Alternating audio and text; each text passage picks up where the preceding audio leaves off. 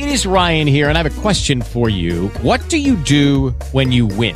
Like, are you a fist pumper, a woohooer, a hand clapper, a high fiver? I kind of like the high five, but if you want to hone in on those winning moves, check out Chumba Casino. At ChumbaCasino.com, choose from hundreds of social casino-style games for your chance to redeem serious cash prizes. There are new game releases weekly, plus free daily bonuses. So don't wait. Start having the most fun ever at ChumbaCasino.com. No purchase necessary. VGW. Void where prohibited by law. See terms and conditions. 18+. Right now, let's turn the page, talk a little bit about the money aspect of what is going on with the coronavirus. Ben Ayers from Nationwide joins us right now. Ben, welcome back. Good to have you on. Thank you. Good morning. Good morning. Good morning. So let's start with unemployment numbers.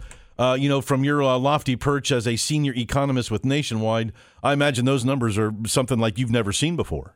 No one's ever seen them before. These are just unprecedented numbers. Unfortunately, another 6.6 million during the week of April 4th. That adds up to almost 17 million just over 3 weeks. That's about 10% of the national workforce. And even here in Ohio, we've seen very similar numbers to that. About 10% of the workforce has applied for unemployment insurance in just 3 weeks. By comparison, if you look at the recessions from 1990 and 2001, that's how many we had during those entire recessionary periods. So just really off-the-charts numbers, unfortunately. Yeah, so talk to me about the impact of Ohio. 700,000 people in the state, about 10% of the workforce, filing for unemployment. What impact does that have on the economy? Because on unemployment, you're not making as much money as you would be if you're working in most instances. So how does that play out? What ripple effect does that have through the greater Ohio economy? It has a lot of effect. Most of what we have from a growth perspective is driven by people going out and spend money. And when people don't have the money, don't have the income, they're just not spending, and that ultimately impacts businesses, which means that they hire less people and expand less quickly. So it really just slows down this economic cycle much more so than normally would. And certainly from a spending standpoint, that slows our growth tremendously. Yeah, and we know money likes confidence. I mean, when people are confident, Wall Street tends to go up. Right now, doesn't seem to be a lot of confidence. So is there any kind of modeling that suggests here's about how long once we get the green light from the governor and the president, hey, we're going to start going back to work, how long will the lag be until we start having confidence and things kind of turn back to the good? It's going to take a little while. As I said last time I was on, it takes about 30 months on average following a recession to surpass that prior peak of employment. So there's going to be a lot of folks that will get back online, a lot of folks that will get their jobs back. They're going to start spending, and it'll get things moving a little quickly. But certainly there will be some long tail impacts to this that likely extend into 2021 and probably even in 2022. So I don't see us getting back to full capacity for quite some time. And do you get a sense that this will have impact on business, like there will be a shift? We're going through this period, and you can kind of see it in waves where, initially it was there weren't any masks and people wanted masks.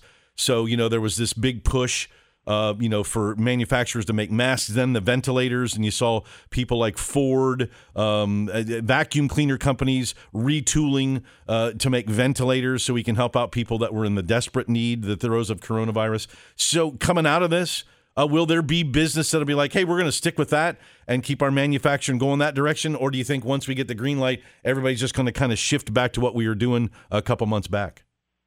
I think it's kind of a mix. I think there will be some people that will continue making those as we still have need for that over the next, probably 12 to 18 months.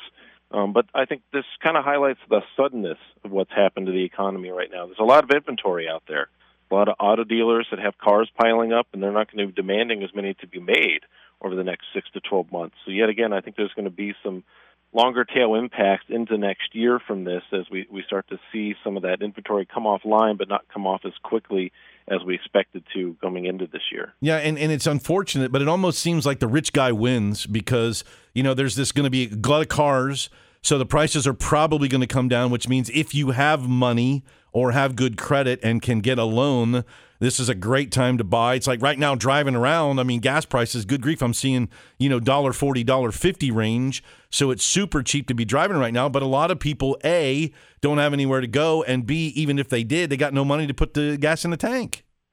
Yeah, you always see gas prices come down during a recession because the demand has dropped a lot. But I think that's why the government stimulus efforts have focused so much on small businesses and focused on getting money in the hands of consumers. They know there's a lot of people that need this money. They need this money to survive and move forward. And hopefully that'll help bounce things back. And once the employment comes back, everything will get back to relative normal. Ben Ayers, our guest. He's economist, senior economist with Nationwide. So you say about 30 months for things to kind of come back around. Do you think people have the stomach for that? And maybe more importantly, having gone through this, in 2008 when things were very desperate, the recession was on, and now in 2020, another batch. You think people maybe are going to wise up and start putting money away to have that emergency cash? So if in 10, 12 years we have another downturn for whatever reason, be a little more prepared next time? We hope so. I mean, it's always difficult for folks to stack away cash as much as they can.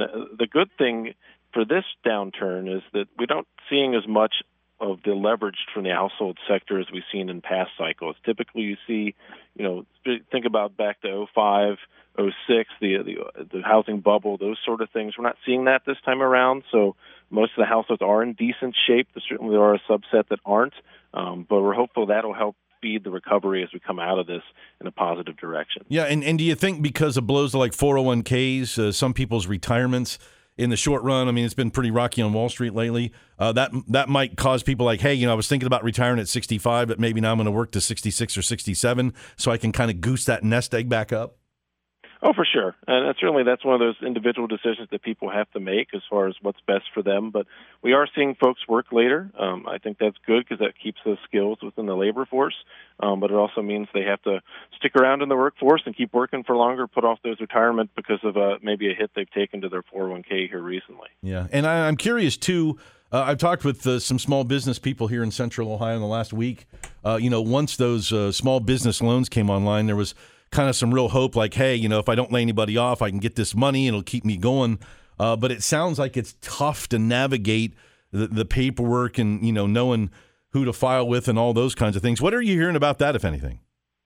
Just hearing it's a little slow. We're seeing a lot of good numbers of people are applying for this. They are taking advantage of this. It's just naturally, I think it's a bit of logistical hiccups there. It's very difficult to roll this out to as many people who are going to need it. It's not the same as applying loans out to just a few of the larger companies. We're talking lots and lots of businesses, lots of small companies that, maybe the government's never interacted too much with except for on a tax basis. So fortunately, most of it will be forgivable if they are able to keep their workers on payrolls, and that really should help in the soften the blow that's being felt by many small businesses across the country right now. Judy was boring. Hello. Then Judy discovered ChumbaCasino.com. It's my little escape. Now Judy's the life of the party. Oh, baby, mama's bringing home the bacon. Whoa, take it easy, Judy. The Chumba life is for everybody. So go to ChumbaCasino.com and play over 100 casino-style games. Join today and play for free for your chance to redeem some serious prizes. ChumbaCasino.com. No purchase necessary. Void where prohibited by law. 18+ terms and conditions apply. See website for details.